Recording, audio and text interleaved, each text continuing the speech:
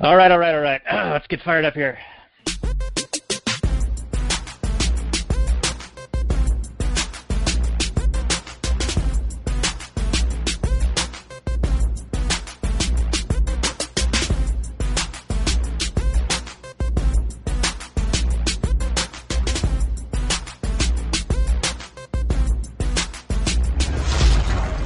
Maximum freedom. Read. Stay on target. Maximum freedom. Stay on target. Maximum freedom. Read Rothbard. Hello and welcome to the Actual Anarchy Podcast, the podcast where we talk about movies from a Rothbardian anarcho-capitalist perspective. Tonight is we're ringing in the new year, so we're going to be dragging up an old classic from just 30 years ago. It doesn't seem that long ago, but it is sort of centered on New Year's Eve, or a very prominent portion of the movie is. Of course, we're doing When Harry Met Sally. Why not do a rom-com as we end out the decade of the 2010s and go into the 2020s for a new year that is sure to be full of political strife, many liberal tears, probably some conservative tears as well. It should be a lot of fun. Perhaps we will also have another financial crisis or something along those lines. Speaking of financial crises, Robert, how are things going on the work front there? Speaking of financial crises? Yeah, the exact opposite. You guys are doing great. Gangbusters. Yeah, I mean, that's the plan. I don't think we've tapped the market here yet. We're just really kind of getting started. We're just a single operation, but we're hoping to expand rapidly and, serve the whole county. Did I see that you guys were open on Christmas Day? If you did, that was a flagrant, slanderous lie. Because no, we were not. Okay, all right. Well, I'll have to talk to their social media manager about that one. I thought that perhaps you guys were being exploited by the evil capitalist who was making you guys Scrooge-like work on Christmas Day, Bob Cratchit style. Yeah, no, I wouldn't put it past him. My boss is the kind of slave driver that would drive the slaves to work on Christmas Day, Christmas Eve, any other day. But no, he was actually out of town, so he couldn't quite crack the whip as hard as he wanted to, probably. All right. Well, that's good to hear. I'm glad you got a little respite from yourself. So, well done, sir. Well done. Well, I don't want to delay this much longer because, when we decide we want to have a guest on, we want that guest to be on as soon as possible. And so let's get into that last night's portion of the show and introduce her. Okay.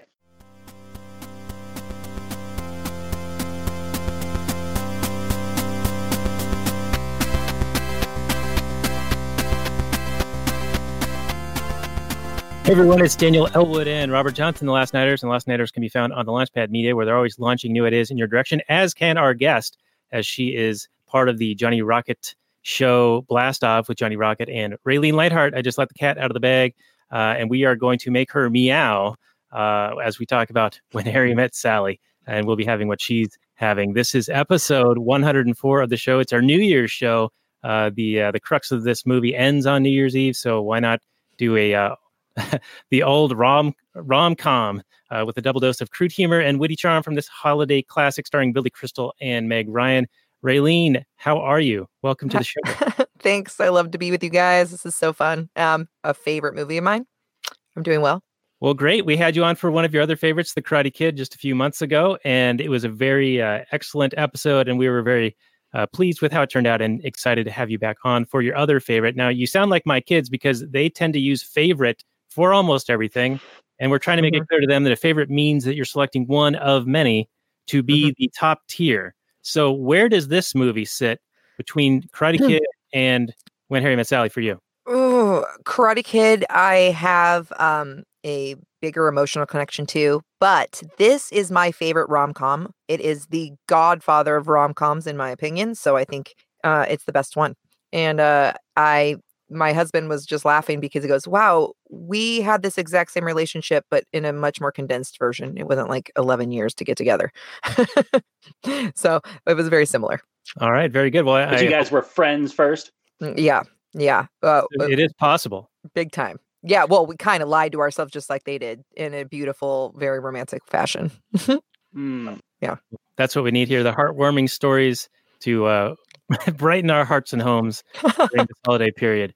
So yeah, Christmas just occurred, and we're coming up on New Year's here. So welcome to 2020, everyone, and Welcome to the show, Raylene. This is, like I said, episode 140. Find the show notes and more at lastnight.com/104, and also find the show at the Launchpad Media, where they're always launching new ideas in your direction. TheLaunchpadMedia.com, where you can also find Raylene's show, Blast Off with Johnny Rocket and Raylene Lightheart. Now, you guys have been back at it again. Is that right? You have a couple more episodes in recent times? Yeah, we have like 4 in the can. Our editor just got back with us, and we're putting it all back out there. I can't wait to get recording. We have a few shows in the can ready to go, but I am ready to get back in there. So is Johnny. Just talked to him today. Awesome. I'm looking forward to that, and also need to extend an invite to have him on the show as well. He's a great guy, and I think he'd be excellent talking about whatever he wants. I know there's no keeping him quiet, so. I love him. If you guys ever want to do a MASH, that's his favorite. I don't know if that's The movie? TV shows. No, well, they have a movie, didn't they? They do. Yeah, they did before the show. He probably would want to do that. No joke. He loves it. Yeah, I think there's, if I recall, there's some pretty good anti-war messaging in there. Mm-hmm. So yeah, that's probably a worthy movie of doing. Yeah. Well, speaking of worthy movies and worthy times, let's get into this with the El Google description, where we kick this off. So When Harry Met Sally came out in 1989, rated R due to Billy Crystal's crude humor. Drama/romance, 1 hour, 36 minutes, though plays much longer, in my opinion. 7.6 IMDb, 90% Rotten Tomatoes, 4 out of 5 on Common Sense Media, and 88% of Google users dog whistled this one with their approval. The description is, in 1977, college graduates Harry Burns and Sally Albright, played by Billy Crystal and Meg Ryan, respectively, share a contentious car ride from Chicago to New York, during which they argue about whether men and women can ever truly be strictly platonic friends. 10 years later, Harry and Sally meet again at a bookstore, and in the company of their respective best friends, Jess and Marie, played by Bruno Kirby and Carrie Fisher, or Princess Leia, an attempt to stay friends without sex becoming an issue between them came out July 12, 1989. Director is Rob Reiner? Niner? Is that your Niner in there? And the screenplay by Nora Ephron, and features the Harry Connick Jr. ballads such as It Had to Be You. So Robert, let's go to you for your initial reaction, then we'll go to Raylene. Well, I wonder how much of the original manuscript was actually on the screen. You mentioned that Billy's humor brought it to an R rating. I would imagine that they hired him and he ad-libbed a whole bunch of stuff that made it into the movie, and then they were like, well, we're not going to cut it and we'll just leave it as an R, even though R comedies generally tend to make less money, especially back in the 80s. They probably would have wanted a PG-13 rating. But, I mean, rewatching this movie, it just struck me how well good writing transcends time. This movie really plays up the differences between men and women, and that's essentially eternal until human beings become some sort of other thing, maybe in the future of evolution of us. I don't know. But until that happens, I think this movie is going to play really well. And yeah, you could watch it today and still find plenty to enjoy about it. I don't think, I mean, other than the specific lifestyle parts of living in New York in the 80s, which is kind of minimal. It's just the setting. I mean, I think you could totally enjoy it as much today as it was when it was originally released. Yeah, I would agree with a lot of those sentiments. The only thing that really stood out to me was, the clothing and hairstyles being a bit dated, and the giant telephone that was in one of the scenes. I was like, what the hell is that? I haven't seen one of those in like 2 decades. Raylene, what's your take on the Google description and what Robert had opened with? Okay, so I agree that this does stand the test of time. The writing is amazing. The humor is on point. I do happen to know not a lot of trivia on this one, just a little bit. There was ad-libbing, and there was a few scenes where it wasn't planned, and then they kept rolling with it, and it worked out. And I also know that Meg Ryan was the one that thought of the orgasm scene going the way it did. So she had her part in that too, which I thought was really fun. It wasn't even supposed to be in a restaurant, supposedly, in the original script. So I think that's really great. I do want to say what is different is that who knew that a benign movie like When Harry Met Sally would become so counterculture?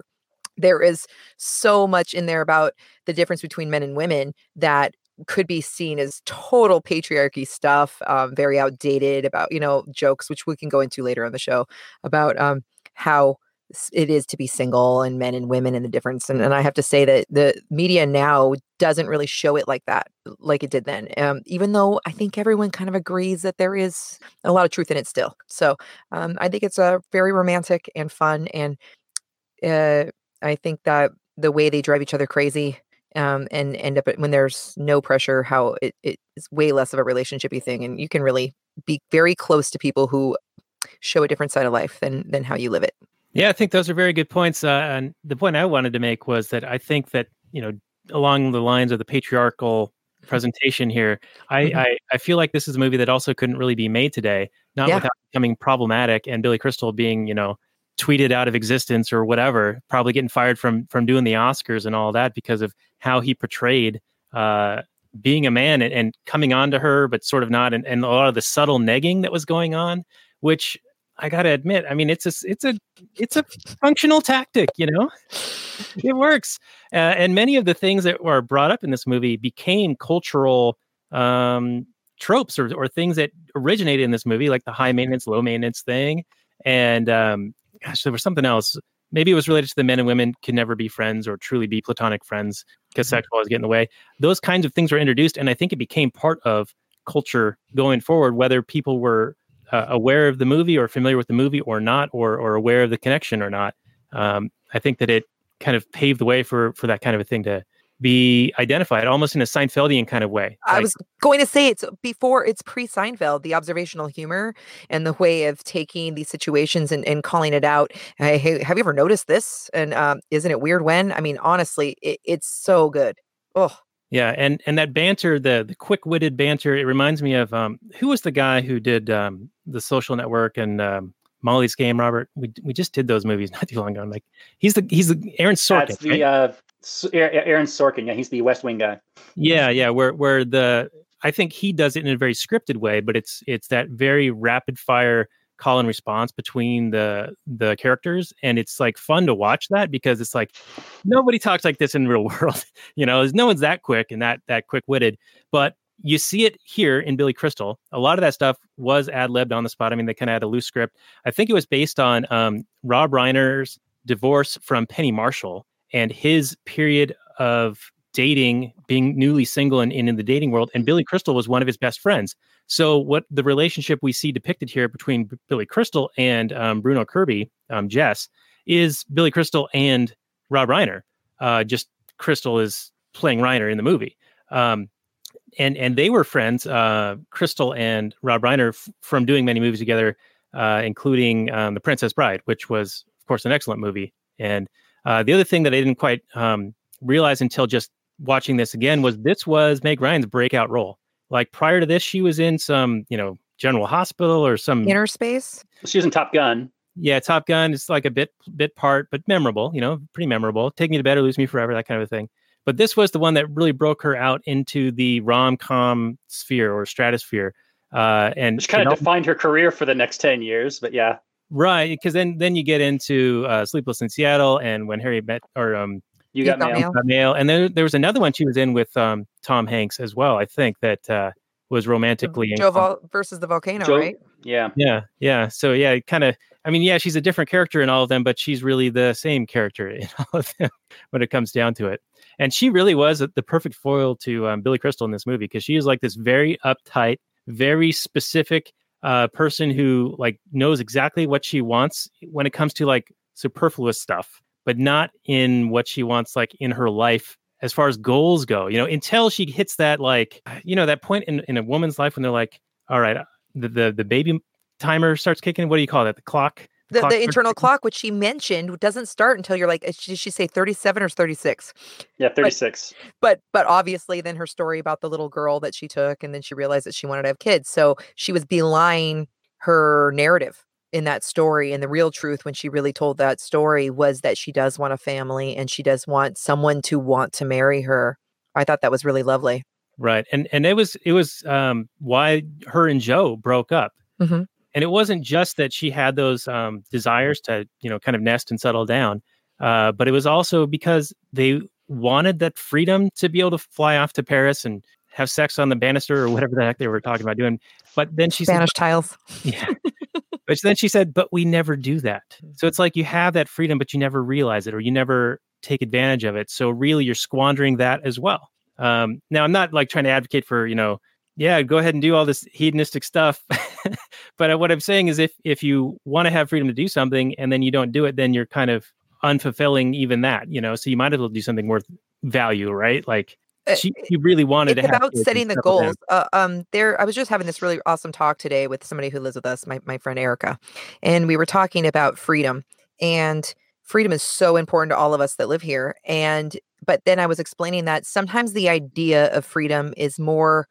We can kind of become obsessed with the idea of freedom, but you still have responsibilities. So you're free to be an a-hole to people, but it isn't really giving you what you want or fostering the right life for you. And you're free to not do any of your dishes or clean your house or take care of your kids. That said, there are consequences to that. And sometimes you have to sacrifice freedom for what you actually want. And that is, there's a freedom in that too, is letting go of the narrative and the idea and embracing what is actually right for you. Right. And of course, the freedom you're talking about is not freedom from government, Right. but freedom voluntarily chosen, like responsibilities voluntarily accepted. Absolutely. Yeah. Thank Robert, you for the clarification. well, it's not for you. It's for, it's for the normies out there. I know there's a couple. Yeah.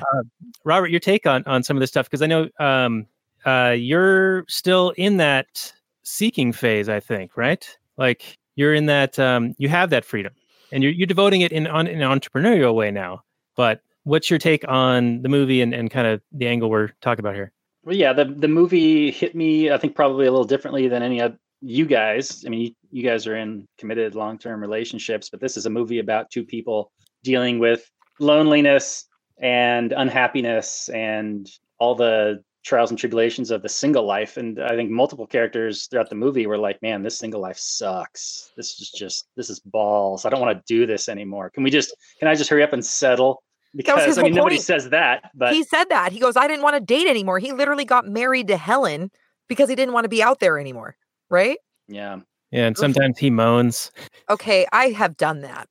I mean, have you guys ever actually indulged in the moaning with the lights off? Because it's fantastic. I can't say I've done that. Just do it. Just lean in. Just have a Is couple that good? drinks Just and lay lean there into and the moan. pain. Like, sometimes it's really fun to just indulge in the drama of the situation. I mean, I don't partake in actual drama like conflict. I hate that shit. But leaning into the big passionate feelings we have. I mean, there's something actually. And by the way, Billy Crystal does an excellent job of that in this movie. We have Billy Crystal, who's actually 100% in touch with his feelings. He's grieving. He's expressing himself. He's really leaning into being lonely and being sad and really embracing this season in his life and what he doesn't like. And he's the one communicating his feelings, which we always hear about women doing that and men not doing that. So I really love the spin on in this movie on the men and women, because he is the one communicating actual feelings, feeling them right now. And then Sally, Meg Ryan's character, is so controlling, so type A, and we see that, which is where the hijinks are, obviously, because the two are so different. But what she's doing is pretending that she's over it sooner.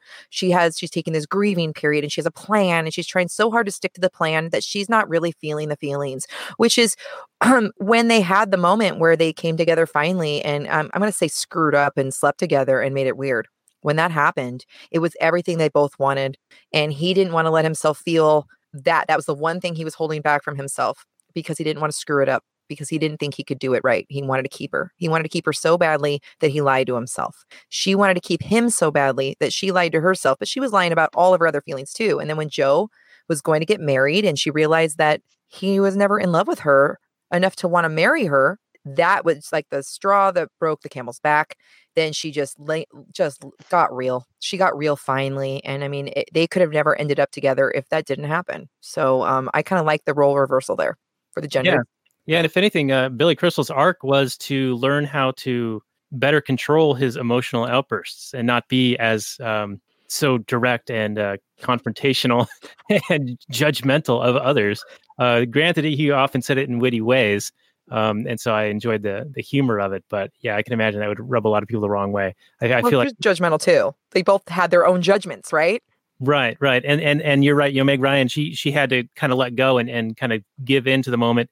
I mean, it took, by the end, her being confronted with Billy saying, all those neurotic things about you, I actually love them because they're what make you you and you're unique. And so this isn't just because I'm lonely or because, I feel bad. This is because I have genuine feelings for you and it's been developing for a long time. And it's destined to happen, or not that like I don't want to get forget to put in the crystals here and say destiny and chakras and all that crap, but it made it for a nice ending, which apparently was not the original intended ending. Efron and Reiner were like, we don't want them to end up together at the end, but Fuck off. obviously it worked in this one. It worked. I know, because I did it. It worked for us. I mean, if I would not have fallen in love with my husband in complete denial of us being anything other than friends, it wouldn't have worked at the time and where I was at in my life, and for him too. So I have to say that falling in love with somebody as your best friend so you can keep them is the best thing in the entire world, as long as they're doing the same thing. It's kind of torturous and very romantic, and it is absolutely, you get to know them all the way. I got to know all of my husband's secrets. Like, I love that. Having somebody, when a guy's not actively trying to sleep with you, and I say this as a woman, I mean, listeners can disagree all they want, but when a guy's not actively trying to sleep with you and they're talking to you about other women and talking to you about themselves and their secrets and just letting go of all their embarrassing things and giving them to you. And I was able to make him feel safe. It made me feel safe because I was getting to know the real him. And I see that with Harry and Sally, that they saw everything about each other, and they still like each other. I mean, they were each other's biggest fans. What's not more romantic if you can make that work? Right? All right. So I'm going to throw the challenge flag out on this one, Raylene. I mean, sure, it worked in your case. You are the exception, not the rule. Because I think that many, especially in this day and age, men, for the lack of a better term, get in this situation where they're like in the friend zone. I'm actually one of the women that believes that the friend zone exists. So just keep it coming. Go on. Okay. So a lot of guys like try this. They try to be there for women who are dating other guys, and they try to be the shoulder to cry on or whatever, and then end up being in that non-romantic position of, I don't know what is that's yeah, not... it's the beta backdoor gambit, and it doesn't work. Yeah, you can't be a beta. Like the whole thing is, yes, you're right. So I am definitely a lady who likes an alpha male. Just throwing that out there. So I totally know what you guys are saying, and I agree. I think there has to be a point, especially for men, where you kind of say, cut the shit, I like you, and I'm going to withdraw all of this awesomeness if you don't give me a chance. I think a man has to be willing to say, all right, I hooked you. I mean, you got to fucking hook them. So be good enough so that lady sees your worth, and when you withdraw it, then she's going to go, no, I can't handle that. I want you. Like, if she's not doing that, then you were not offering all up what you thought you were. Just throwing that out there. Am I wrong? I feel like we're on Dr. Drew right now. This is good stuff here. This should be premium content. Honestly, I mean, I'm here. Like, I am a friend to men. And I have a lot of sexist things that people would accuse me of being sexist, but I'm telling you right now that if you are a man that recognizes and that you want a woman, and you're pretending to be a friend when you know you want them and you're actively seeking that out, you are doing beta stuff. So if you know that you want them, you have to let them know that you're not messing around, that you're accepting the friendship right now, but that when you find somebody else, you're going to move on, and that you're not there to be taken advantage of. I think that women sense that and don't want it. They want a guy that says, cut the shit, get with me, or get the fuck out. That's sexy. So. Right. And it takes a while to develop that. I mean, you have to be secure in your person and kind of have developed who you are. And I mean, we see that in this movie where early on, Billy Crystal is that emotional cad, and it wouldn't have worked out in that early part of the film. Oh, he needed to work on himself and become more comfortable with who he is before he was ready to be in that committed relationship with her, and vice versa with her as well. They both matured beautifully. The dialogue matures too throughout the movie. In my notes, I wrote, Harry delights in making it awkward.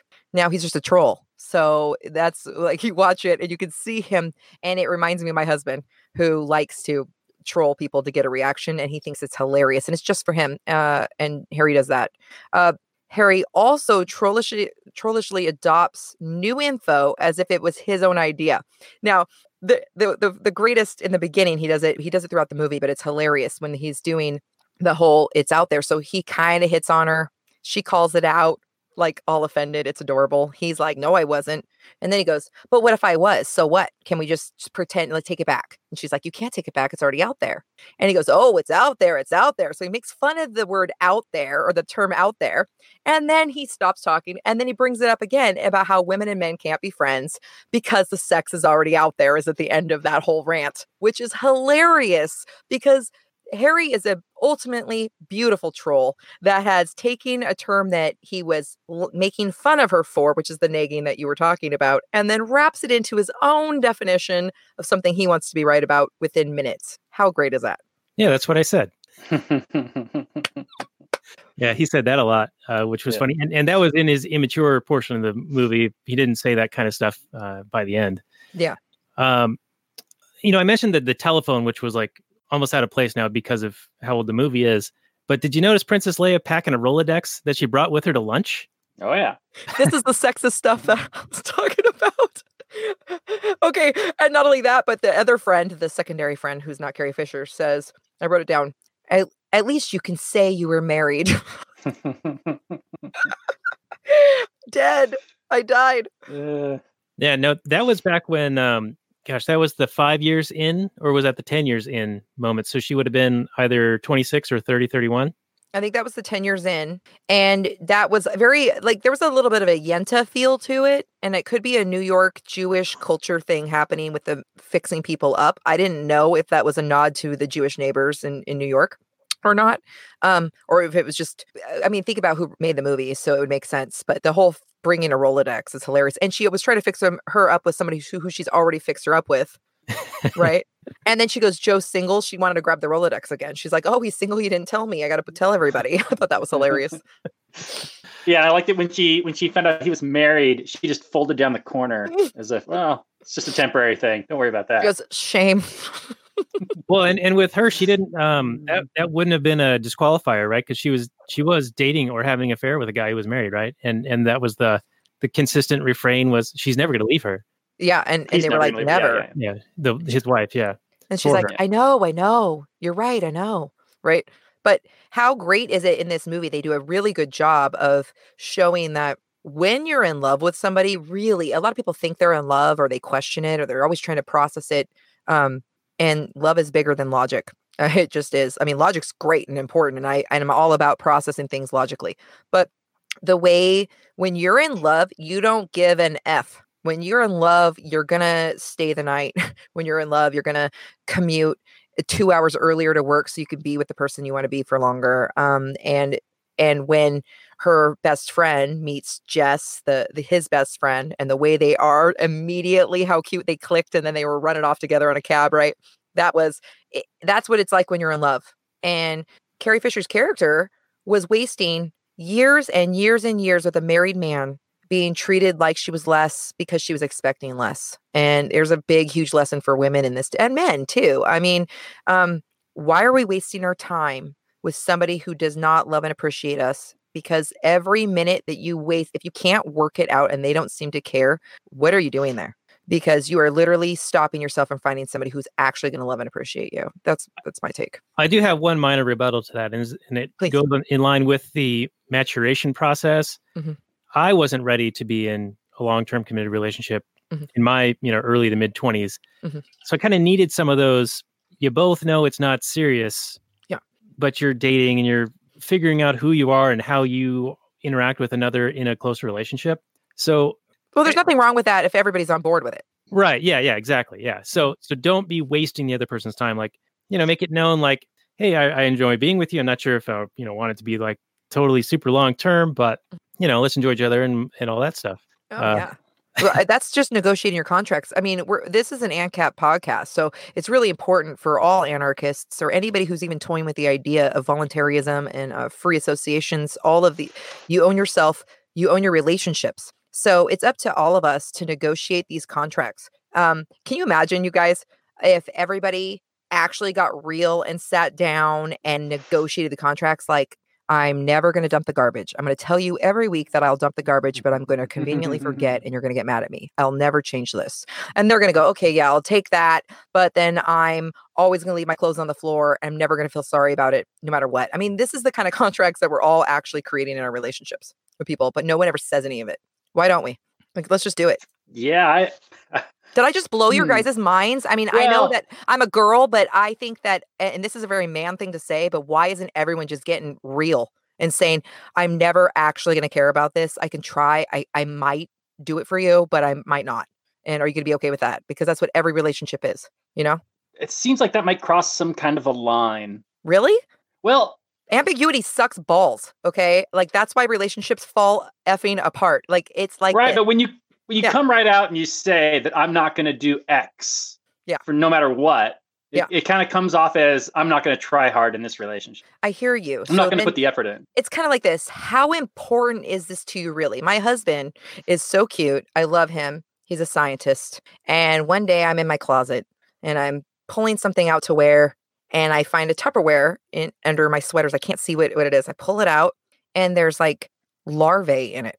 Okay. And I'm like, WTF. Okay. I'm like, oh my God, my husband, what is this? These like larvae. And it has a saran wrap top. I'm like, these could get out. They're in my closet, in my clothes.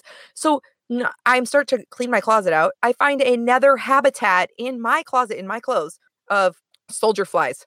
Okay. So he's breeding these to feed to fish or something. He's amazing. Okay. He's amazing. But this is one of those things where he's never going to change being like that. That's something that I just have to accept. And I love him. And he means well. I was like, don't put these in my clothes anymore, please. Like, don't do this. This is completely unacceptable.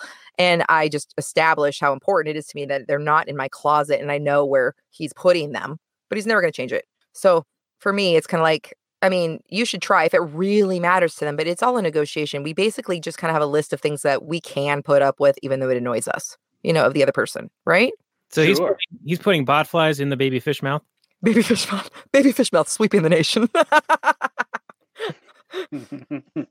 That's great. I don't know. I'm really loud and obnoxious, and he puts up with it. So, I mean, I'm sure he didn't go out thinking, I can't wait to find the loudest, most obnoxious, biggest personality, a lady who jumps around when talking like an insane person, waving her arms around. I don't think that's what he was looking for. And I don't think that Harry was looking for somebody who was a pain in the ass in the restaurant, but he ended up liking it, you know? Yeah. Well, obviously, I mean, per the movie anyway, for what we Right. saw. Now that scene, you were right. I did read about it that they wanted to add a scene that would make the movie less heavy on Billy Crystal because there was so much of him being funny and people like being able to identify with him. So they added that for Meg Ryan, and yeah, it was her idea to do the faking an orgasm, and they added the restaurant component to it to make it all the more awkward because, like you were saying earlier, when he was more troll-like, he was looking for those types of reactions, but this was sort of in that transitional period where he was now embarrassed by this, you know, and he was embarrassed by a lot of the things that she was doing and talking about, right? Like she would, like when she was trying to put the letters in the mailbox, you know, he was like, "What the fuck?" You know, come on, you know, like it's embarrassing for him, and then he just grabs them all and shoves them in. Yeah, I would have also. There's a few things about Sally. That's a great scene. So it doesn't match anything about Sally, though. The I'll have what she's having scene. If you guys don't mind, can we discuss that really quickly? I'd love to. Yeah. And I've actually been to that deli. It's Kat's Deli. They have a sign that is right up over where that was shot. And the woman with the killer line, Yeah. one of the best lines in movie time history, which was penned by Billy Crystal, is Rob Reiner's mother. Oh, And she, I heard that it was ad-libbed by her. in what I read, it was Billy Crystal came up with the line, but Rob Reiner's mother said it and just nailed it. Like it just killed. Like everyone cracked up. That's And, great. she lived to 94, I think, and in her obituary, like they made reference to it. So anyway, go ahead. I didn't mean to. no, I love you. Okay, Thanks, so if we look at her character, Sally, on no level, the way she was so embarrassed, like she would throw herself into situations when she was like, you know, when she was talking about I've had plenty of great sex in the very first scene when they were on the road trip, and then everybody stops and looks at her and she's like, oh my gosh, I'm so embarrassed, right? She gets thrown into situations where she's really embarrassed, and then she just kind of moves on. It's adorable. Okay. She's so gullible and naive, and he uses reverse psychology on her. And then he's like, fine, don't tell me. And then she's like, well, if you must know, you know, she's so young. And then in that scene where she does that is so anti-Sally. It's not like her ever in any of the parts of the show, in any of the movie. So she was so offended by him just knowing she was offended because there's a lot of triggers that she wasn't even opening up to. Remember, she's closed off to her feelings. She's denying the truth of her having feelings for Harry. So because of that, she's judging his loose lifestyle, sleeping with women he doesn't love and he's not romantically inclined towards, and he's having sex with them, and she's judging it. And on some level, she's probably jealous, right? So when he starts talking about, oh, I know they're having a good time. Trust me, I know all about it. I know they're having a great time. She wanted to take him down a peg. And I do believe that she was nagging him hard in that moment. And the roles were reversing a little bit, because that is not like Sally, except for her pride was wounded and she was teaching him a lesson. And that's why she faked that orgasm, to make him feel stupid. And that's pretty big. Don't you think, for a movie to have a character go so far out of character? Yeah, I would agree with that. I think it's also maybe part of the maturation process. Not that she did it because she's a mature person, because it's a very immature thing to do, but having the capacity to do it. Like young Sally would never have done that. But she developed the ability like you're saying, she was kind of lashing out at him by doing it, like trying to overly embarrass him. And she wasn't capable of that before, but now she is. So she has. And she's had good sex at this point. She has. At this point, she's had good sex, and she would let him know what it was all about. I think that's hilarious. Yeah. Yeah, and it's also a sort of a prelude to them actually sleeping together, because it reintroduces the idea of it, right?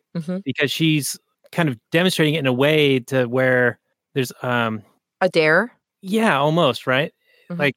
It's almost a visceral or more of an emotional thing. And that's kind of his trigger too, because he's a very emotionally driven person. I'm not sure what the spread is between the events of the Cat's Deli scene and when her and Joe break up, or no, Joe's getting married, right? That's the thing where she finally feels it. I think that was in the same period of them being friends, right? So that must have been pretty close together. Yeah, she just couldn't believe when he was talking about sleep. Like, she's like, and maybe someday after that, we'll be having sex with them, sleeping with them. And he's like, oh, I slept with her. Right. I think she was knocking him down a peg because she wanted him to realize that he didn't know everything, and that she was just as smart as he was. I think there was definitely an equalizing of the playing field with that move on her part. And yeah, she made herself very sexual. That was pretty cool. Do you buy... We can't talk... Oh, go ahead, Daniel. Go ahead, Daniel. I was going to take us another direction. So okay, before we take it to another direction, we can't talk about this scene without talking about the Seinfeld episode where almost the exact same thing happens. I'm sure we've all seen it, where Jerry finds out that Elaine fakes and has probably faked, and many faked with him. And so then he gets so self-conscious about that he insists that they sleep together again so that he can make sure she has an orgasm. And I think in this movie, if they could have gone, I mean, I like the way the direction the movie went. They didn't need to belabor this aspect of it, but they could have played around with Billy going, she faked that? I don't know. This is good though. I like it. There's a lot of Seinfeld-esque content here. And I know Seinfeld was, did it start in the same year as this movie came out? Was Seinfeld 89 through the... 89. Yeah, 89. Yeah, so it's right around the same time. And I always thought that looking for the obituaries to find rent-controlled apartments to be able to rent was a Seinfeld thing, but then it came up in this, and I'm like, oh, that must be where it's from, or maybe they've used it in both a little bit, because I think Elaine tries to get an apartment from someone who had died, right? In one of the later seasons of Seinfeld. So it must have originated here. Yeah. And of course, this is where we can rant a little bit about rent control. Because they talk about how difficult it is to find an apartment in New York, and Billy Crystal's like, you might as well just mash up the classified section with the obituary section, so you can go. Yeah, they leave behind, three children and an apartment on the Upper West Side with a wood burning fireplace. Yeah, that's good. And that's because these people would get in at the low price and then be there for a decade or two. And the market rates would have gone up around them, but they're in a rent-controlled apartment. So then the incentive is to try to get new renters in there, because then you can charge new now market rates. And so it would incentivize the property owners to not take care of things, to not be welcoming, to not be serving their clients, their customers, their tenants, because they want them to move out, because they're actually losing money by having those people in there, because they're paying under market rate. Mm-hmm. Now, the market is not only supply and demand, but it's also inflation, right? So if you're trapping people's paying, the rent at a certain rate and then not accounting for inflation, I'm not sure if it did or not, but I know Walter Block had a paper that he ended up making into a book where he was showing pictures of Dresden after the bombings and Harlem and other areas of New York after rent control, and you couldn't tell them apart. They both looked like the same amount of damage. And it just goes to show, like when government intervenes and tries to control what people can do voluntarily with their own things, and it leads to all sorts of poor consequences and a lot of destruction. So that's my little side rant on rent control, and I'll post a couple of things on our show notes page at lastnighters.com/104 related to that. Robert, you got any rants on rent control for me? Well, no, I mean, I could, but I just wanted to quickly jump in. I mean, we're probably kind of starting to run out of time, but you were mentioning that, it incentivizes landowners to get rid of their tenants. And yeah, they offer big cash bonuses if they'll just leave. Like my ex-stepbrother, Rain, he was offered, $25,000 or $35,000 to just get up and go, because you're just losing so much money. And you get an apartment, you're in there for like 20, 30 years. And yeah, you're paying like 50, 25, between 25 and 50% of market rate, if not less. It's crazy. Oh, yeah. Yeah. And just a little bit more related to that is because the rent control was in place, they started asking for big deposits. Like, oh, you can move in and pay, $300 a month, but you got to give me 10 grand up front. And it was a way to like sort of offset some of that cost. And then then the city caught wind of this and outlawed that. So then they started doing a thing called key money. So if you wanted to rent an apartment, you had to buy the key, and the key was like 15 grand. People are gonna find a way. So that's the market all finds right. a way. Yeah. There's also a really good property rights little discussion in this movie. There's not a lot of libertarian stuff. There's not a lot of anarchist things other than social contracts with each other in negotiations. But they do a good job. And when he's like, when Harry's having a meltdown because he just saw Helen while he's singing "Sorry" with the fringe on top, and he goes to their house, to their friend's house, and they have the wagon wheel coffee table discussion, right? And he's like, you better write your name in your books because you're not going to remember who's and you're going to be fighting over this plate. And I'm kind of like, yeah, good contracts. That's a really, there is a libertarian message right here. And if you're going to get divorced, it's just like any other association. You should be very clear about who owns what and what happens afterwards. Yeah, it can lead to messiness for sure. Yeah. And a lot of problems that are just easily taken care of beforehand. Mm-hmm. Write your name in your books. Yeah. Good advice. Well, where do you stand, Raylene, on prenuptial agreements, that sort of thing? And I'm sure you're all for them, but don't they take the romance out of things? So do they take the romance out of things? What does that mean? No, I don't know. I'm poor. So is my husband. So we didn't have this problem. Okay. Poor scientist. I married for love, so I don't really know. I think that really rich people literally give a stipend to the person who's divorcing the rich person anyway. I mean, they know they're not going to get half. Does somebody deserve half if they didn't earn it? Probably not. I think former Mrs. Bezos got half, didn't she? Or something? Right. Yes, something crazy. Like 35 billion or something. Okay, so there is kind of like a cutoff in my opinion. When let's say lower middle class, upper middle class, any middle class and below. If a husband or a wife is raising the children so the other person can go to work and do their career, but the other person's taking the time off, there is an understanding that it is for the good of the family. So it makes sense that when things get split up, it's going to be the person that put their career on the back burner to raise the kids would have help raising the kids in the future, because they're not going to have as much money. They're not going to be able to make as much money. They didn't get to go to college, or they didn't get to put in all those hours to be able to make the big bucks now. I get that. Again, this is all stuff that should be privately handled. I don't believe in the state. So, that's where I'm at with it. But if you marry rich and then you want to take half of it later, that just seems ridiculous. I just don't get it. I guess I don't need to be rich. I don't care. I'd rather make my own money and not have that kind of shit. I wouldn't fight it, that kind of thing. But I mean, if you're rich, and I mean, the child support alone, if you have kids when you're rich, is like so much money. Like any normal person, any normie could literally support their family on their child support her. Like she could support their entire, and her new boyfriend on the child support. If that's a rich person, you don't need to take their fortune. I just, whatever. Prenups are good. If I was rich, I'd get a prenup. All right. Well said. Okay. So how do you broach it to the person, your significant other? Because he's planning a prenup. He's got this entrepreneurial. Okay. So this is how I look at it. I would be like upfront from the beginning when you're dating. Like, up front and say, look, this is really, I have goals. This is how I'd say it. I have a vision for my life. I have goals. There are some things that I don't want to bend on. And even if I'm in love, I don't want to bend on it because things can change quickly. And I don't want to lose the footing that I've already created for myself. So you would negotiate that contract. So either somebody's with you for love and they're going to say, I'll sign whatever. And then another person might say, I'm going to sign this, but if I'm with you for 20 years, then I do believe that I should get something for taking care of all of your business at home and doing all these things. You negotiate it. Whoever isn't negotiating their contracts is at fault.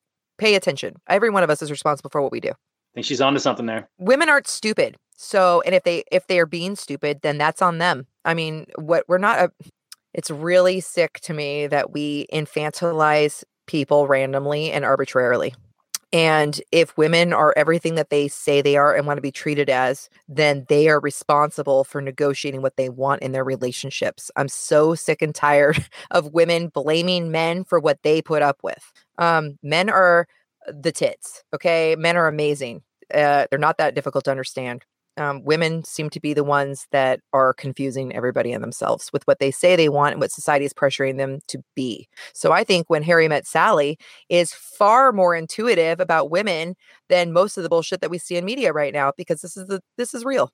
And real fast, the sex fantasy dream that she's explaining since she's a kid.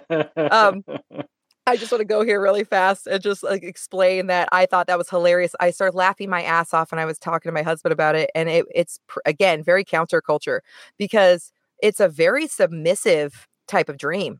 Like a man rips off her clothes and she's sexually into that. Like even as a child, she's titillated by it as a young person. Right.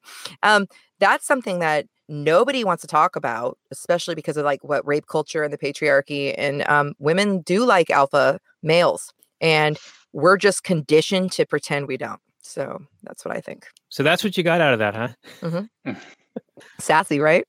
Yeah. All I got was that she was so anal that the only thing that changes in her dream was what she wears.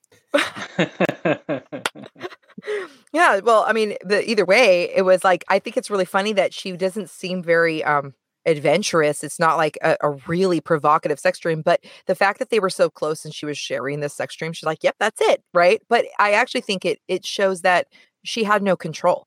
Sally was super controlling of everything in her life because she felt like she had to be. And then we see that her fantasy was having no control. And I think there's a lot to be said for that, even though it's very covert and small. And I just think that that's really sweet of Sally. And I get her. She's cool. All right. Well, I think she's pretty cool too. Yeah. And I was going to throw this quip talking about Billy Crystal getting divorced from Helen because he said, "Don't fuck with Mr. Zero." Mr. Zero knew before he did that he was getting divorced. Okay. How great is the scene where they're in a ball game? Here's another great scene from this movie. So I love again that we see a man who's really discussing what happened with his best friend. So they have a very intimate relationship and they're having this very intimate conversation where they have to do the wave. I just keep getting up and down doing the wave during this talk about don't fuck with Mr. Zero t-shirt. I think that it was the absurdity of the scenes in this movie are absolutely amazing because it does make sense that they're in a public place. They're at a ball game, but they're there to talk and to bond. And this is how guys have to do it. Because they're not just allowed to call each other on the phone and gab. Guys don't do that. So they show up at the game and they get really real, really deep and say the most emotional things going on for themselves. And there's a social pressure to voluntarily stand up and do the wave at a ball game, and they do it. I just think that's delish. They got to go through these dude motions. Yeah. For cover, for masculine cover. Absolutely. Mm-hmm. Now you mentioned that they couldn't talk to each other on the phone, but Billy Crystal and Rob Reiner actually did do this. It's shown in the movie as Meg Ryan and Billy Crystal talking, watching the same show at the same time and falling asleep. Apparently they used to do that and have these conversations and watch the same shows while they were talking, having their dude bro time. Uh-huh. So I think it should happen. I just don't think that guys, this is the truth, is that men have not been raised to be physically affectionate with other men. They're taught, little boys, especially in the generations before this, we're not allowed to talk about their feelings. We're not allowed to appear weak. They're not allowed culturally to feel their feelings. So I really enjoy this movie because they show an emotional person in the 80s and how they feel their feelings and how they express their feelings. And it's through humor, sarcasm, storytelling, and observation, and at ball games with their friend. So I think that's really cool. But yeah. All right. Well, I'm going to throw my question out that I was going to ask a while ago, and I'll go to Robert first. Do you buy Billy Crystal as a leading man in a romantic comedy film? I don't buy him as like an alpha, but I could see the appeal of him. Like, I think he's charming. He has plenty of charm, and he's witty and funny, and I guess he's not hideous, probably. So, yeah, I suppose so. Maybe, I don't know. I never really understood quite the appeal of Tom Hanks either, other than just the charm and the charisma, I suppose. So I don't know. I mean, I was always a big Meg Ryan fan. Because she's so cute.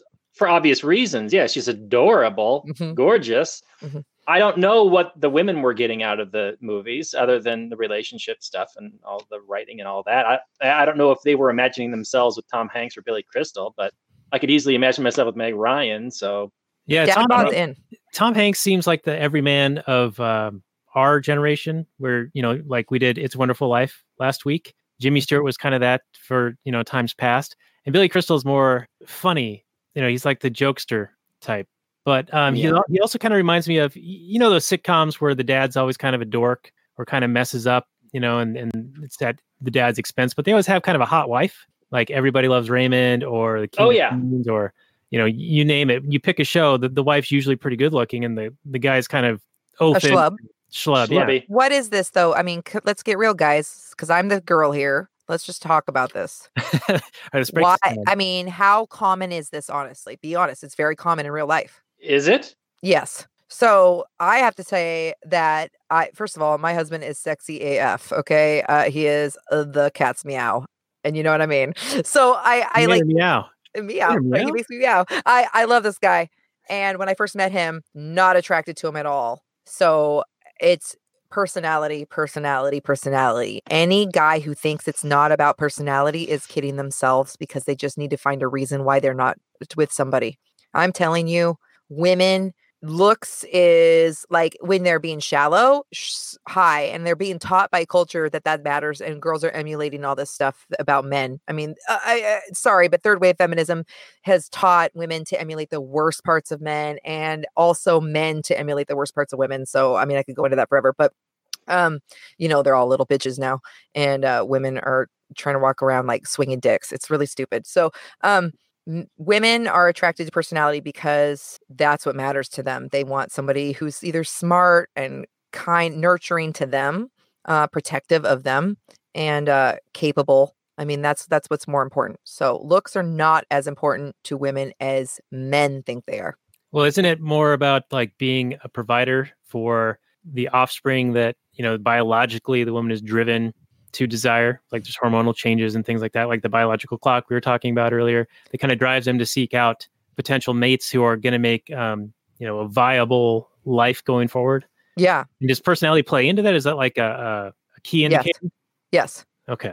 Yeah, definitely. Someone's safe. I mean, I think a lot of women get it wrong, and they pick somebody who's a little too safe that isn't interesting enough for them. I think that you can get really wound up in somebody who wants to take care of you, and they don't. The women are doing the wrong thing by picking somebody who, it's like men are doing the wrong thing by picking someone only by looks, and women are doing the wrong thing by picking men who are going to be good providers, but that they are not genuinely interested by. You have to be challenged, and and that's important. And that's what Harry Met Sally is. They challenge each other. And I think that that's why people identify with it, because I know they need that, even if they don't recognize they do. Okay. I'm going to shift the discussion one more time. Then we'll get into some final summary and review. This is in my notes. But her joke about one of her early breakups with the guy that she apparently had great sex with. Sheldon. Sheldon. Drive me, you animal, drive me. Who broke up with her because he wasn't comfortable with the explanation for where were the Sunday panties, because she had panties that were days of the week. What was the answer? Well, the payoff is funny, because she says, well, they don't make Sunday because of God. Because of God. But they do make Sunday, at least for 4-year-olds, because my daughter has them and she wears the right ones every day and gets very livid if she doesn't have them available for the day of the week that they are. Where's your God now? Yeah. So yeah, apparently the intervening 30 years, the panty makers have now made Sunday panties. I had Sunday panties in the 80s. I had the Days of the Week underpants also as a child, and I enjoyed the shit out of them. No pun intended.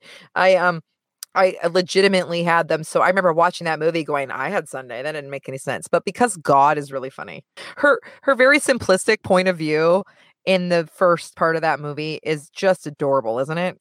Oh yeah. Yeah. She's very naive, very, very young and very gullible. I think you said that earlier. Now, we don't know her origin prior to moving to New York, right? Like she went to University of Chicago. Was she from like the Midwest sort of Bible Belt? So maybe that's what might have played into the whole, because of where she's from, the religious aspect would have had things like that culturally where they wouldn't make Sunday things or like, stores would be closed on Sunday and things like that. Maybe it's a day of rest and you're not supposed to wear underwear. It's like pants. Maybe you just deserve a day off. One day of freedom per week. All right. Well, unless you guys have anything else to go over, we could get into summary and review. If Robert, you want to kick us off? Sure, I would love to. So watching this movie reminded me of the last movie we did, It's a Wonderful Life, just in that it was a simple story, well told. It was a movie that relied on its writing, on its characters to tell a compelling story. It's really just a simple story of two people meet and fall in love, but each one has their own quirks, and it's fun watching them interact with each other. They're both quite charming. It's a movie that sinks or swims on whether you like the characters, because that's all you're getting. And I can't imagine someone not liking these characters. It is kind of Aaron Sorkin-y with its witticisms and snappy dialogue, but I found this movie to be more realistic than The Social Network, just because I bought Billy Crystal as a witty guy, and it wasn't as insane as some of those scenes in The Social Network. So this movie really, I don't know if it was this one or an earlier film, but really started my love affair with Meg Ryan and really kicked off the whole rom-com action. But I can see why. I can see why this really inspired. And I don't know how much of an influence on Seinfeld this movie had, but it sure seemed to, and deservedly so. This is a quite excellent film. It had me hooked the whole way. When the emotional beats happen at the end, I'm on board with it. Totally on board. I'm not sitting back there stoically watching with a blank face. I'm like involved. I'm rooting for these guys to get together. I really like the way it was written. I love the line from Billy Crystal, who's like, I love you. I want to spend the rest of my life with you. It's like when you figure out that you want to spend the rest of your life with someone, you want it to start as soon as possible or something like that. It was just like, what a great line. And I just butchered it, but you know what I mean? You remember it better than I could say it. It's just really well done. And I don't know if it's as funny today as it was back then. I mean, it probably was like really racy and pushing boundaries back then. And today it's kind of quaint, but it still has the charm to hold up, especially since it just plays off the male-female dynamic that, like I said, is pretty much as long as there's going to be humans. So this is a really strong movie. I'm giving this like an 8.5. It's as good as I think a rom-com as I've seen. I don't know. Maybe I like You've Got Mail better, but I'd have to go back and watch You've Got Mail again. So I just have better memories of You've Got Mail, but I probably like this movie better if I were to watch them back to back to back or something like that. But really, really strong. Great film. Highly recommended. Check it out. All right. Well, I'm going to get your balls out of my purse, Robert. And You've Got Mail, huh? All right. Well, that's one that we were actually talking about doing. And I think that has a good angle because it's got the bookstore, like the little local shop versus the behemoth conglomerate, which of course now they're suffering because they can't compete with the likes of Amazon and the improved customer experience in that regard. But I also agree with you saying that this is a really good movie and it is a lot of fun. For me, it felt like kind of long, but I think it was because I looked at how the runtime was, like 90 minutes. And I was like, oh, this is going to go by quickly, and Billy Crystal's super funny and all this stuff. And it just dragged on for us. And I'm not sure exactly why that was. Maybe it's because my memory of it was a little bit fuzzy from it being so old, but it does for the most part hold up. And to your comment about it being quaint, I think in the mid 2000s, you could look back on this and it would be quaint. But I think in the problematic period of this is Trump's America, I don't think they'd view this as quaint. I think they'd view this horrifically. I think if you showed this to college kids right now who are woke, they would need a safe space after this, cookies and puppies and meditation and all that stuff. I think they'd be really upset by this. But I feel like it was a well done film, and Billy Crystal, of course, is amazing. He reminds me in a lot of ways of Bill Murray, but maybe not. Who was up for the movie, by the way? Oh, that's right. Yeah. And he's also an excellent ad libber. In fact, I think Bill Murray is one of my favorite actors. Billy Crystal's, he's good. And I remember him doing the Oscars, and he did that like 3 or 4 years in a row, and he was good at that as well. But I think if he came out with this movie today, he would never have gotten the Oscar bid. Like Kevin Hart, I think it was it him who got disinvited this year? It was last year. Last year, yeah. So I think, and it was for a joke about if his kid was gay, he would break his dollhouse or something. It was a joke. Yeah, from like 2010. Yeah, a tweet 8 or 9 years ago. Yeah, I hate this. Going into the archive to find some way to deplatform somebody. It's pretty ridiculous. Especially when it's like, what is your senses of humor, guys? Like, you can't be funny anymore. It's ridiculous. But I'm going to go with an 8 on this. That's my score, and we'll go to Raylene. We'll have what she's having here. Okay. Well, first of all, I love everything you guys both just said. So I disagree about You've Got Mail, but you gave me a lot of leeway in that. So I think that you would actually like When Harry Met Sally better, Robert. And I think that you're on the right track. Because I have watched that a couple years ago, and I remember thinking it's better than when I first saw it, not as good as When Harry Met Sally. Because When Harry Met Sally, this is quintessential best rom-com ever made. I'm sure of it. It's and the reason why it goes so long is because they do such a good job at jam-packing it full of content, full of one-liners, full of hilarious facial expressions and everything, to you, Daniel. So I'd have to say I love the snapshot of the tail end, like the women's lib movement. And like, these are all very independent women that have careers and everything, but still want a family. I think they did a really good job of showing that the culture is not always your friend. So I really enjoyed that. I also really enjoy the fact that both of them didn't know how to do it the old-fashioned way in this modern world, which is really funny because it was in like 89, and at the time it was very modern. I'm going to give it an 8.5 out of 10 for all movies, and that's really high for a rom-com. Black and Gold is how you guys do that. Yes, so good. Watch it, guys. It's so funny. My daughter, who is totally a feminist, totally like SJW-ish, by the way, I had nothing to do with that. Wait, what? Yeah, I know, right? She's 21. What can I do? She has to this is her rebellion. It's really cute. So she loves this movie. If she loves this movie, it's because it literally is that good. So does she find it problematic? She doesn't, because she was charmed by it. She couldn't even help herself. She got tricked right into it. She stumbled into it. So the writing's amazing. I love the evolution of the characters. I love Patriarchy got her. Yeah, patriarchy got her over and over again. Those very small pockets she has. I have to hear about it all the time. I really enjoyed the maturation over time, and really quickly. Another thing that was amazing about it is how Rob Reiner went around getting couple stories from old couples that have been together for a very long time.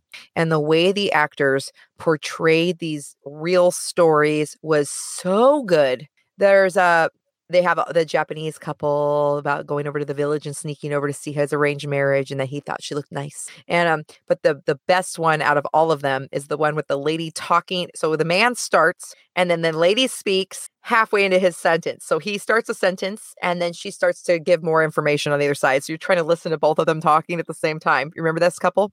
Like the elevator one? Pardon? The elevator people? The elevator couple? Yeah.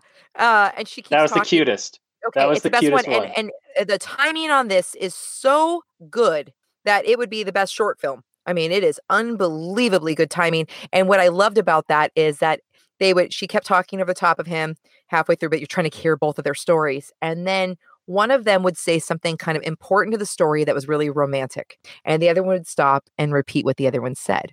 And they batted that ball back and forth in between all of the interrupting storytelling, which was just unbelievably choreographed. And if you don't care about this movie, at least watch it for the old people because it's just lovely. It is. And Daniel, to your point about it being long and kind of dragging, I thought it was long, but I thought it was taking its time and really getting us involved in these characters. Is a lot like It's a Wonderful Life in that respect, that it trusted the audience to get into these characters and to not get bored during it. I thought it was great that way. Okay, and this probably just goes back to, I listen to things at 2 times speed, so Yes. played at normal speed is like, it's aggravating. It's like trying to put those letters in one at a time into the mailbox for me. I just want to cram them in, just get it done.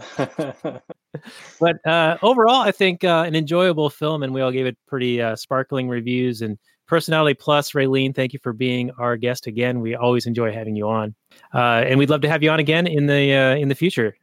You name it, your favorite movie. We'll do it next time. I have another favorite. I'm sure of it. I want to do Wayne's World with you guys. All right, mark it down. Okay. Wayne's World. Yeah, that'll be a good one. And speaking of returning guests, we're going to be back next week with Rachel Kennerly of Cannabis Heals Me. We're going to be doing M. Night Shyamalan's The Village, which should be a good one. So we'll be looking forward to that. And if you guys like what we do here, Robert's got a few things to mention, and I'll just open it with Happy New Year, everyone. And Robert, what can they do if they want to help us have a better 2020? And we wish that for them as well. Well, you can do any number of things, starting from the smallest things like talking about it, mentioning the show to your friends and family, to your neighbors, to buying some merch on Trubster.com or subscribing on YouTube or on Apple Podcasts. You could do any number of those things. You could join our Facebook group, Actual Anarchy Cadre. That's like free to join, isn't it, Daniel? Well, it's meant for the Patreon supporters, but I add a few people in, if I'm feeling generous. And it's a holiday season. So yeah, the Actual Anarchy Cadre, it's a sanctum of sanity in a clown world or something like that. I forget it has a super long title. Hit us up on Patreon or just PM me and I will get you in the group. That's right. Yes, you can support us on Patreon if you actually want to give actual Federal Reserve notes, or we're not set to take Bitcoins or anything like that yet, are we, Daniel? No, I'd much rather have the counterfeit stuff. Yeah, it's so much better. It still spends. For now.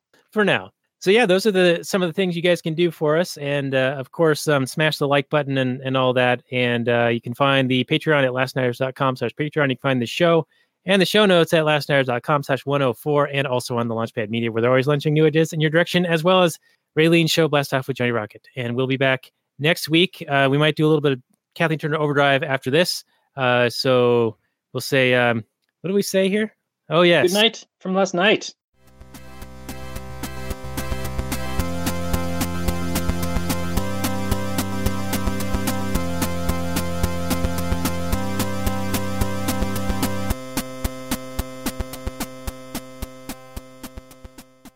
All right. Yeah, it took me a minute to find the right button. So sorry about the awkward pause at the end of the episode there.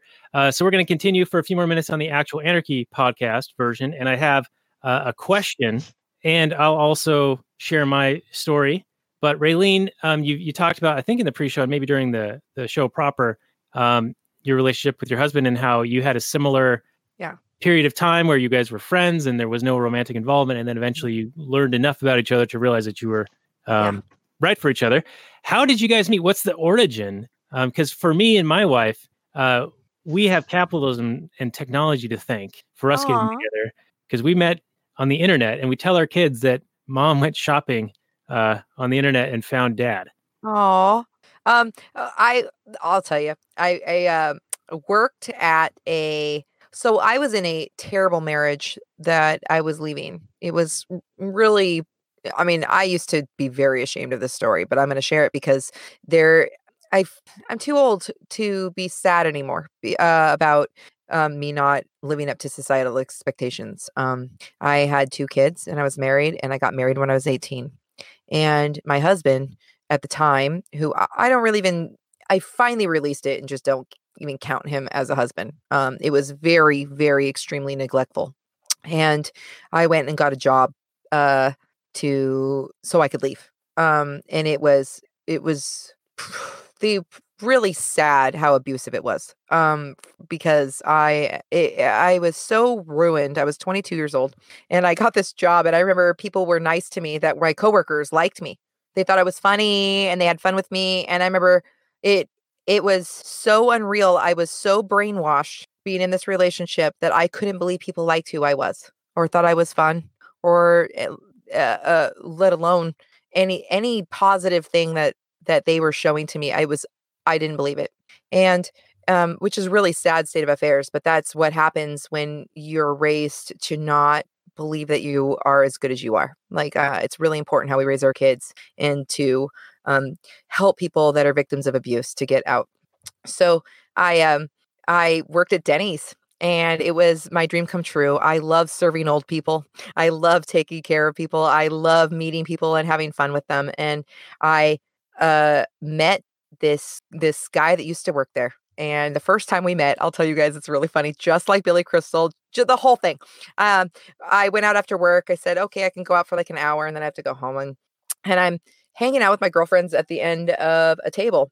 And my husband now, Justin, is sitting over here on the other side of the table. And he's trying to yell to get my attention.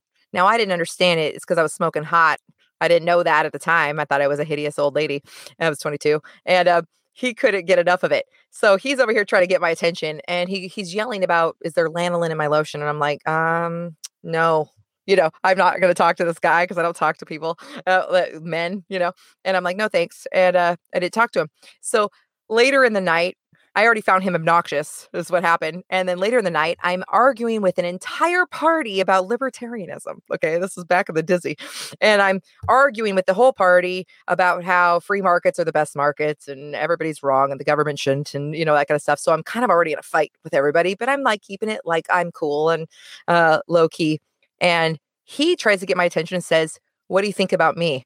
And I think I was already in fight mode. So I looked at him and I said, well, I think you're pompous and arrogant. And I don't think I like you very much, is what I said, which is nothing like me. I'm the nicest person. I don't know what I was thinking. So I cut him down.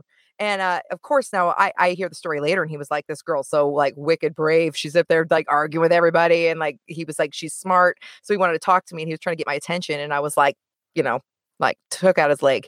Then he tries to argue with me about the word pompous and what it means. So I completely destroy him.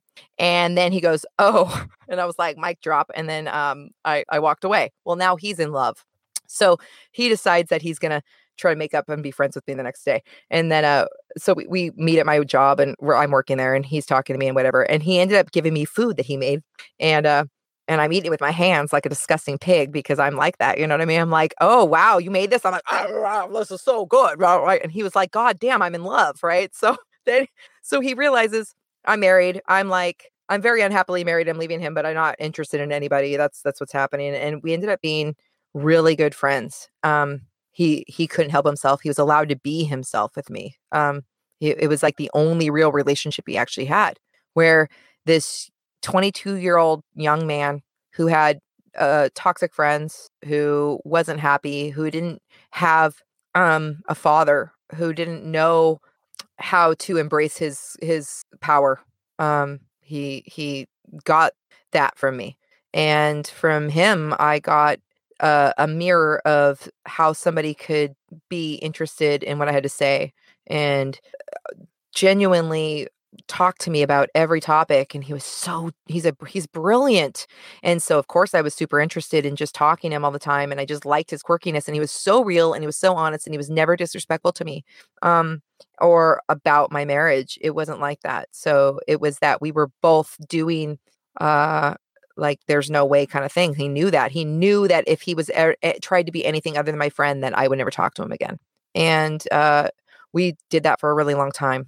And I remember one time we're driving around the block and we're listening to some shit music. What was it? Like, it was Modest Mouse. Listen to Modest Mouse in the car. And we're driving around and he's supposed to drop me off. I didn't want to get out of the car and he kept driving around my block. And I remember looking at him and I'm not a dishonest person. I'm extremely honest and real. And I remember just all of a sudden it dawned on me that what was happening. And I looked at him and I was like, and I said his name and I said, Justin. And then I couldn't talk. Like there's nothing, I couldn't say anything because I was like, right. I couldn't say it. And he looked at me and he said, Raylene. And he looked at my eyes and it was very real. And it was just like the scene where Harry and Sally slept with each other. But it was more intense and it was very real. And that's when we didn't say anything because we knew if we said anything, then that we had to stop. And so that's when I left my husband, and that's when I got a management job, and that's when I decided to move out, and that's when I decided to, I had to. Like, that was it. So, and we have been together for almost 19 years. So, and we have 3 of our own kids now. Wow. That puts my story to shame. But I don't know. That's pretty. I mean, I've had a lot of people say some nasty things to me about it, and it's okay. My husband always says, whenever Biddy says, people tell him stories, and they'll be like, "She left me for this guy," and they'll be complaining. He goes, "Are they still together?" Because we understand that sometimes it works out, and that you are supposed to leave, and sometimes you are supposed to be with somebody else. And I mean, it really gives us a lot of grace for other people. Yeah, no, it sounds like it did work out for you guys, and it almost like it echoes this movie a bit. And it sounds to me, just in how you're describing it, in the New Year's before they actually fall in love with each other. There it is. Mm-hmm. It's where they're about to kiss, and they do that kind of dance and embrace. Mm-hmm. You can see the look on their face. Yeah, where they both know that they want more, but they're not so sure. And then they do the whole Joe's getting married, so they sleep with each other and kind of ruin it for a while. Because of what happened with me and Justin, I was very naive. I was only 22, but I had because I was living at home since I was 18, stay-at-home mom kind of thing. I had a baby right away. I just didn't know. So I was very, very, very naive, and I would never have been friends with him if I would have known that was the wrong thing to do. But that men and women can't be friends. So I have to tell you, ever since I've been with my husband, I am like, I can be friends with men, but I'm very careful. Like, I don't play games because I'm not stupid. I'm like, nope. Like, I have rules. Like, no, thank you. Right. That's probably a good idea. Yeah. And one thing I wanted to mention during the main portion of the show, but the look on Billy Crystal's face the morning after, is priceless. When he's laying in the bed with her, he's like, his eyes are just like staring. How the fuck do I get out of here? Yeah. So well done. Well, thanks for the additional content there for the Actual Anarchy show. This is episode. What is it now? 161 of the show. So show us and everything at actualanarchy.com/161. Join us next week, everyone, for The Village with Raylene, with Rachel from Cannabis Fuels Me. So we'll be back next week. Happy New Year and maximum freedom, everyone.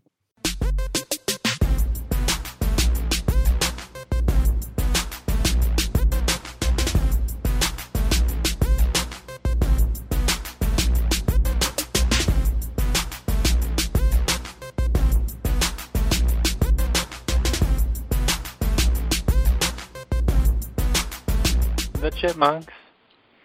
CHIPMUNK. We're the Chipmunks. Guaranteed to brighten your day. Do do do do do do do do do do do do.